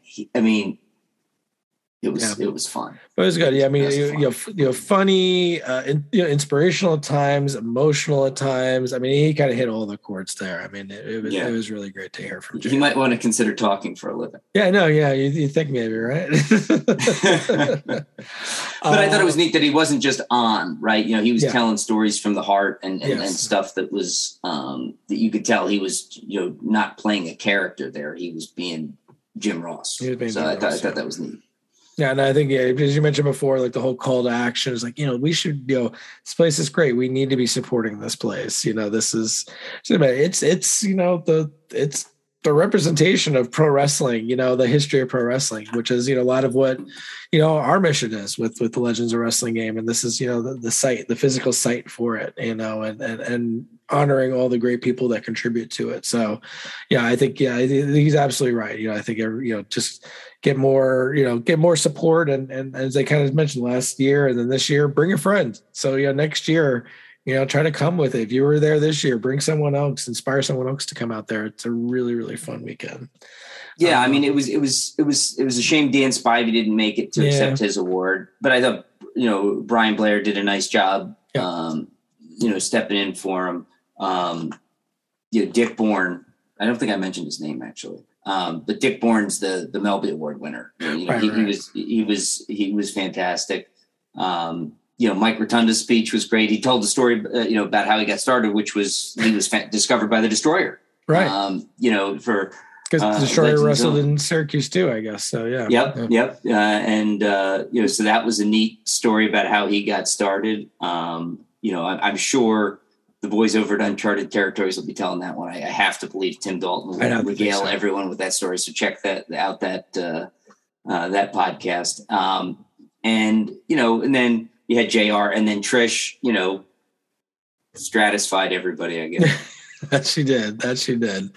But overall, just, great time there. Kind of closed down things there. And I think everybody, for the most part, headed back over to the hotel and kind of party back in the bar. We had a good crew of everybody there, all the IPW crew, a lot of the legends hanging out, and everybody just kind of having a good time, just kind of closing down the last night. Big picture with the boombox. Taking flat back bumps on the floor there. That was a sight to be seen there for sure. And then we didn't one other guy we didn't mention was Thunderbolt Patterson. T-Bolt. T-Bolt. He was ever present all weekend. That guy, he amazes me how he's just always up for doing whatever's going on. Yeah. Oh, yeah. Absolutely. Yeah. No. I got to share a little time with him later on, and he did the opening prayer for the banquet as well, which was great. I think he was involved the next morning with they do a service on Sunday morning at the hall too. So which was really nice. So, but yeah, I think that kind of ended the whole weekend there. And then I think next morning you were on the road back doing the long trip in one day. Later than I wanted. Later than you wanted. As Sam mentioned, Sam and I kind of went over to the hall, kind of helped kind of put some things back together there, bring some chairs back over to the convention center. I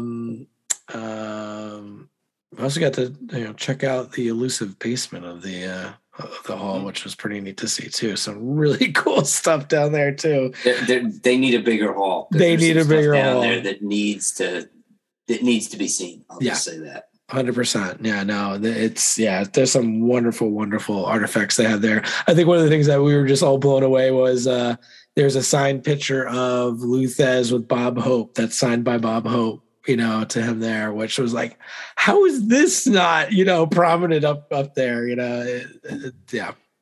Among other things, right? Among other things. That was certainly one of them. I think that you would expect should be somewhere. Right. Exactly. So yeah, we'll see. Hopefully in the future they'll get through that. So after that point I kind of made the trip back with Sam back to Chicago, and definitely not as energetic as the way going to Iowa.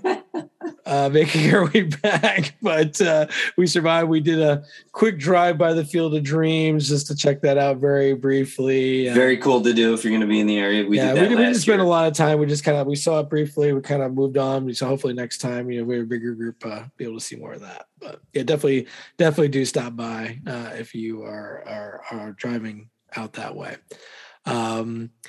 And then, did my flight back. I think I got back home a little after 1 a.m. I think I still beat you back to home, though. So you did. I did. You did. Yeah, we rolled in a little after 2 a.m. It was like 2:05. Yeah, but long Sunday back there, but definitely well worth the time for sure. So. One person, did we talk about James Beard? I think Sam did earlier. Sam did earlier. Okay, good, because James Beard is. He told the Kerry Von Erich story. That was. Yeah. James Beard's a great guy to hang out with. So. Yeah, he was around all weekend, and very, very accessible, super nice guy. He was. Great. I'm sure we forgot somebody because there are just so many great people that I'm actually, as we're wrapping up this podcast, like flipping through my phone trying to see if I have pictures with anybody that I'm like, oh, we forgot to talk about them. But we briefly mentioned them, but it was really cool getting to spend more time with Tim and Corey throughout the weekend too. I spent a lot of time talking with Corey and learning about more stuff with his family and everything there. What a great guy, just getting to spend some time with him. Tim, maybe not so much a nice guy, but that's all right. We still love Tim. You gotta just stick around for one more time. Just stick around for one more chance. Come on, one more. But it was great to hang out with those three guys, Chad, the three quarters of the Uncharted Territories group. It was great to hang out with all the other Phil Singer Games fans who showed up. It was just a fun time. I'm glad that I got to do it for the second time, and I plan on doing it again. So very good, very good. Yeah, we'll see. We'll see. Depending on what happens next year, if I'm able to make it out there, I know I will be back. I don't know for sure. Depending on what we're doing with everything Galacticon related, we'll see there for next year. I know there's definitely talks of different, throughout both weekends, some different ideas for different Galacticons the next couple of years. So, we'll see what happens with that. Well, we gotta, put our, heads together and kind of figure out what the best plan of action is. Well, I just on that topic very briefly, I love the ideas. I do. And they're all good ideas, but at the end of the day, you and I have to figure out a way to make it all work. Right. Exactly. It's on us to make it work. So, yeah. So we got to kind of think of logistics sometimes. Right. Exactly. So, yeah, we'll see. But for all those people who wonder why it's not in your hometown. Right. Yeah. I saw the threads there, like, oh, it should be here. I'm like, yeah, that's where you live. Of course, that's where you want it. That's where you want it, but it's not where we live. So. Right. Exactly. I've never had it in my hometown. And that's true. I've technically never had it in my hometown, but it's been close enough. It's been very close. It's been down the street from your office there. So yeah. Well, it's my office, not where I live. It's 20 minutes away. This is fair. This is fair. Yeah. So, but Tom had it in his backyard. Let's be honest, literally in his backyard. Literally in his backyard. That's the record for closest Galacticon. Yeah, this is very true. So, but we'll figure all that out at some point. Yeah. And there's a lot of things we're figuring out right now. We're still still getting out all the mailings and stuff. Being away those couple of weeks. There was we did announce at Galacticon there was a transition with all the distribution as well. So we're still working out some of that and kind of everything else that's going on behind the scenes at this point. But we'll be back up and running soon, and we're well underway with all the new upcoming stuff we got in the second half of the year. So some exciting things and some exciting things for the future too. So there you go. We don't have Sam here to wrap it up. So no, we don't. Yeah, we don't know how to do this on our own. It's difficult. I'll just say, shout out to not Stu. I'm not taking your gimmick here, but shout out to our friend in Denmark. Yes. Jared, I hope you're feeling better. I hope you had a reasonable flight back to Denmark. Again, great to see everybody at the TNT induction weekend. Great to see everybody I saw virtually at Galacticon. Hopefully next year I'll see more of you and in person. Yep. And, hopefully everybody's enjoying the new games. We didn't really talk about them too much, but I'm sure we'll do that in future episodes. We'll do that in due time for sure. Yeah. But overall, just thank you for everybody that helped contribute to making both those weekends such a great time. And just having everybody together, just within the Filsinger Games family, it definitely felt like a family those 2 weekends, and getting to see everybody and hang out with everybody. That, to me, that's the highlight. So many cool activities and stuff we got to do, but just getting to be with all the people, I think for sure is the highlight. So, well. Do you have anything else, Mike, at this point? Well, I got to shout out all the fellow podcast providers who I don't have the list in front of me. Sam always has the list. Yeah, Sam always does that. I'm going to leave somebody out, so I'm just going to say, you all know who you are. We'll give you a shout out next time. Right? Or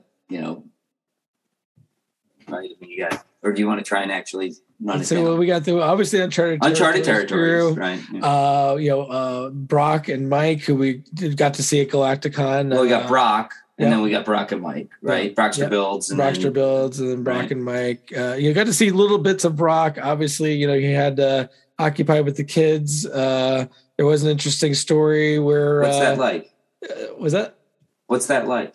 Having the kids there. Yeah, you know about that. Yeah. Well, you don't have as little kids as that. You don't have a 1.5-year-old taking your phone and putting it in the microwave. That didn't happen to you that weekend. No, it's true. I think the Joey probably was 2 the first time we took him. So yeah, he had moved on from that. He moved on from that.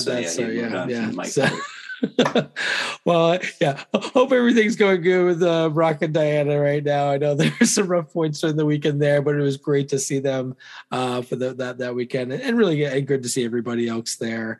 Whether in person or online. Again, Lee Long. We got Lee, right? The Dizzy Dice podcast. Yeah. We got Grant with Solo Promoter. We got who else we got?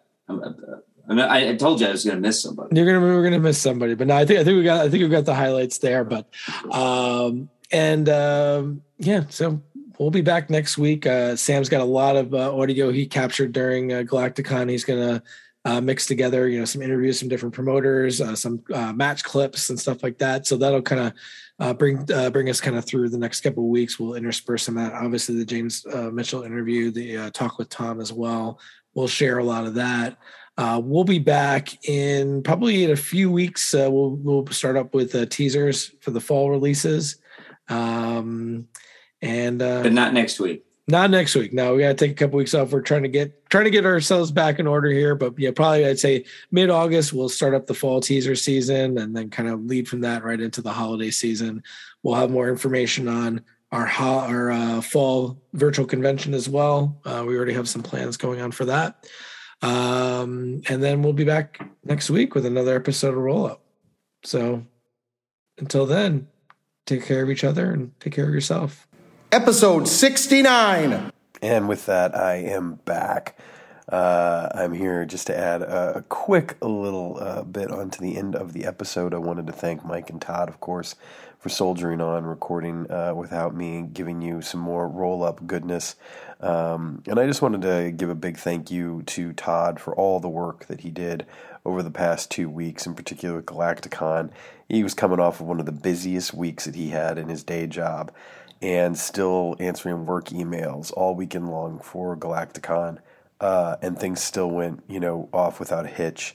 And I know that the days in between Galacticon finishing up and the travel to Waterloo, he was working still for the day job, as well as taking care of some Filsinger Games stuff. So he's always working. There's always irons in the fire, and he contributes so much to how we're able to enjoy this game and this community.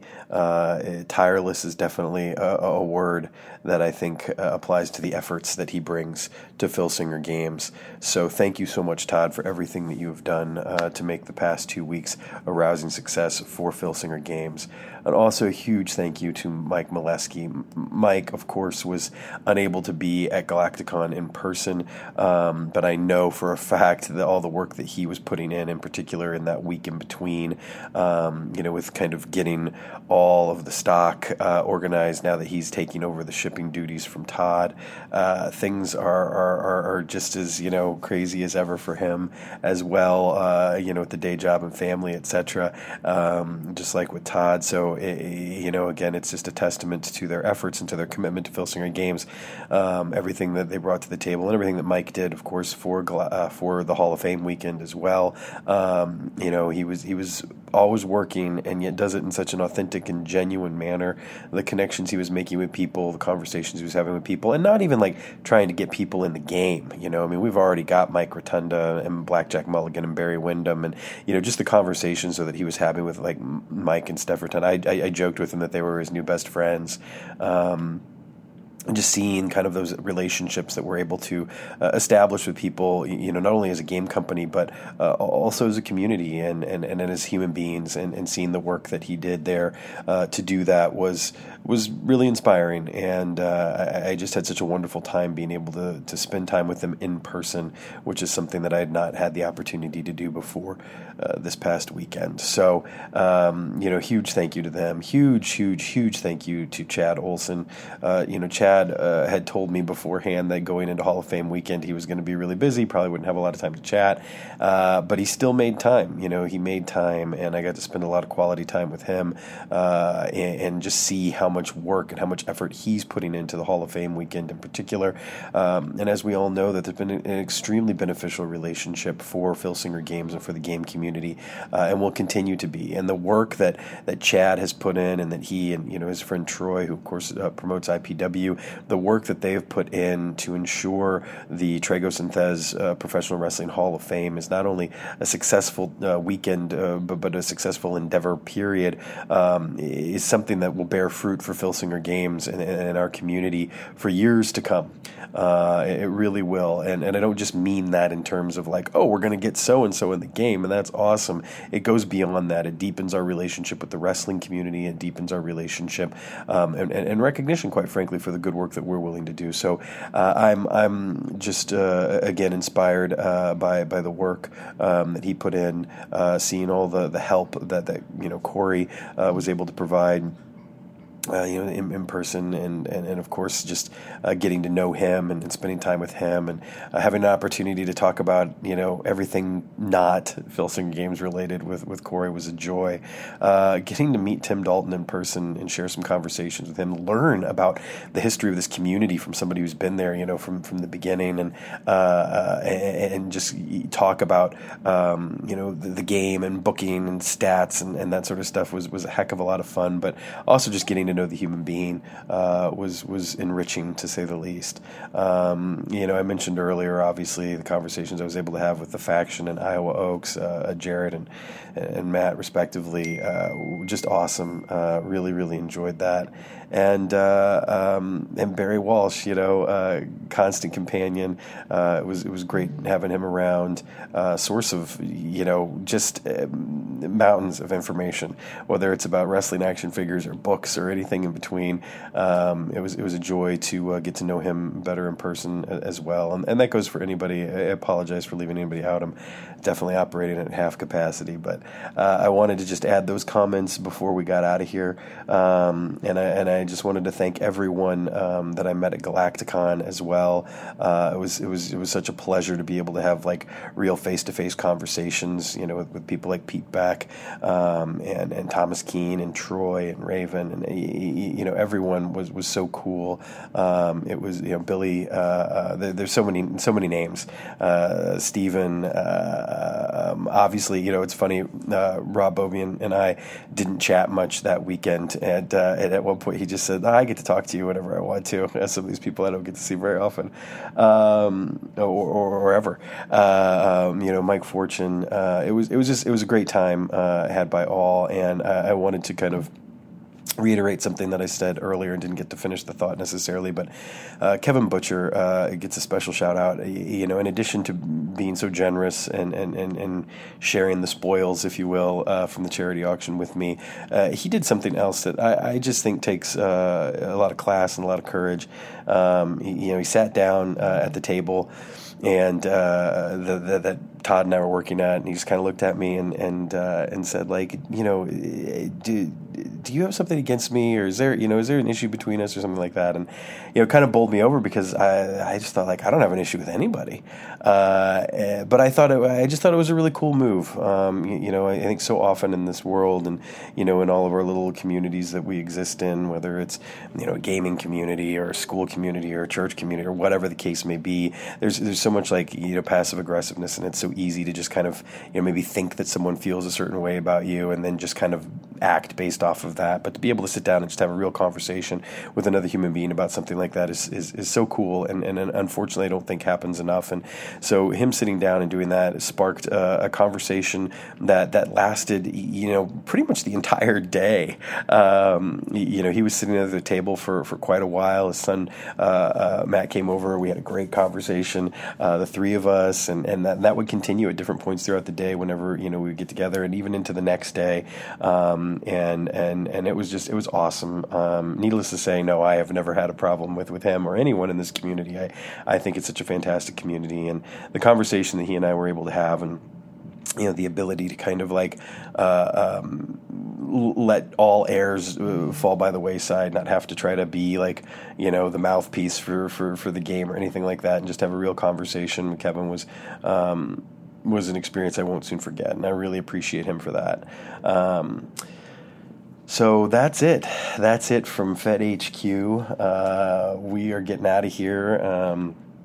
I'm glad I was able to spend 20 minutes or so with the gang up front. I'm glad they were able to provide you with another jam-packed hour plus of content after that.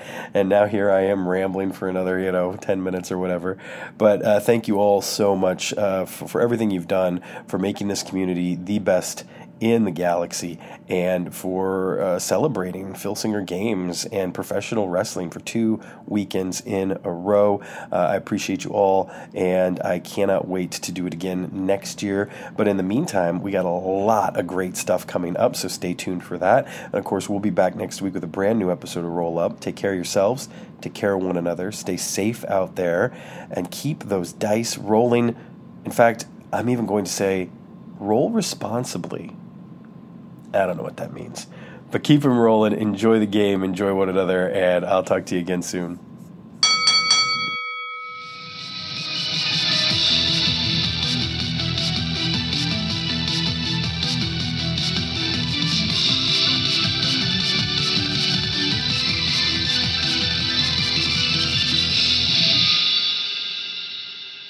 $69.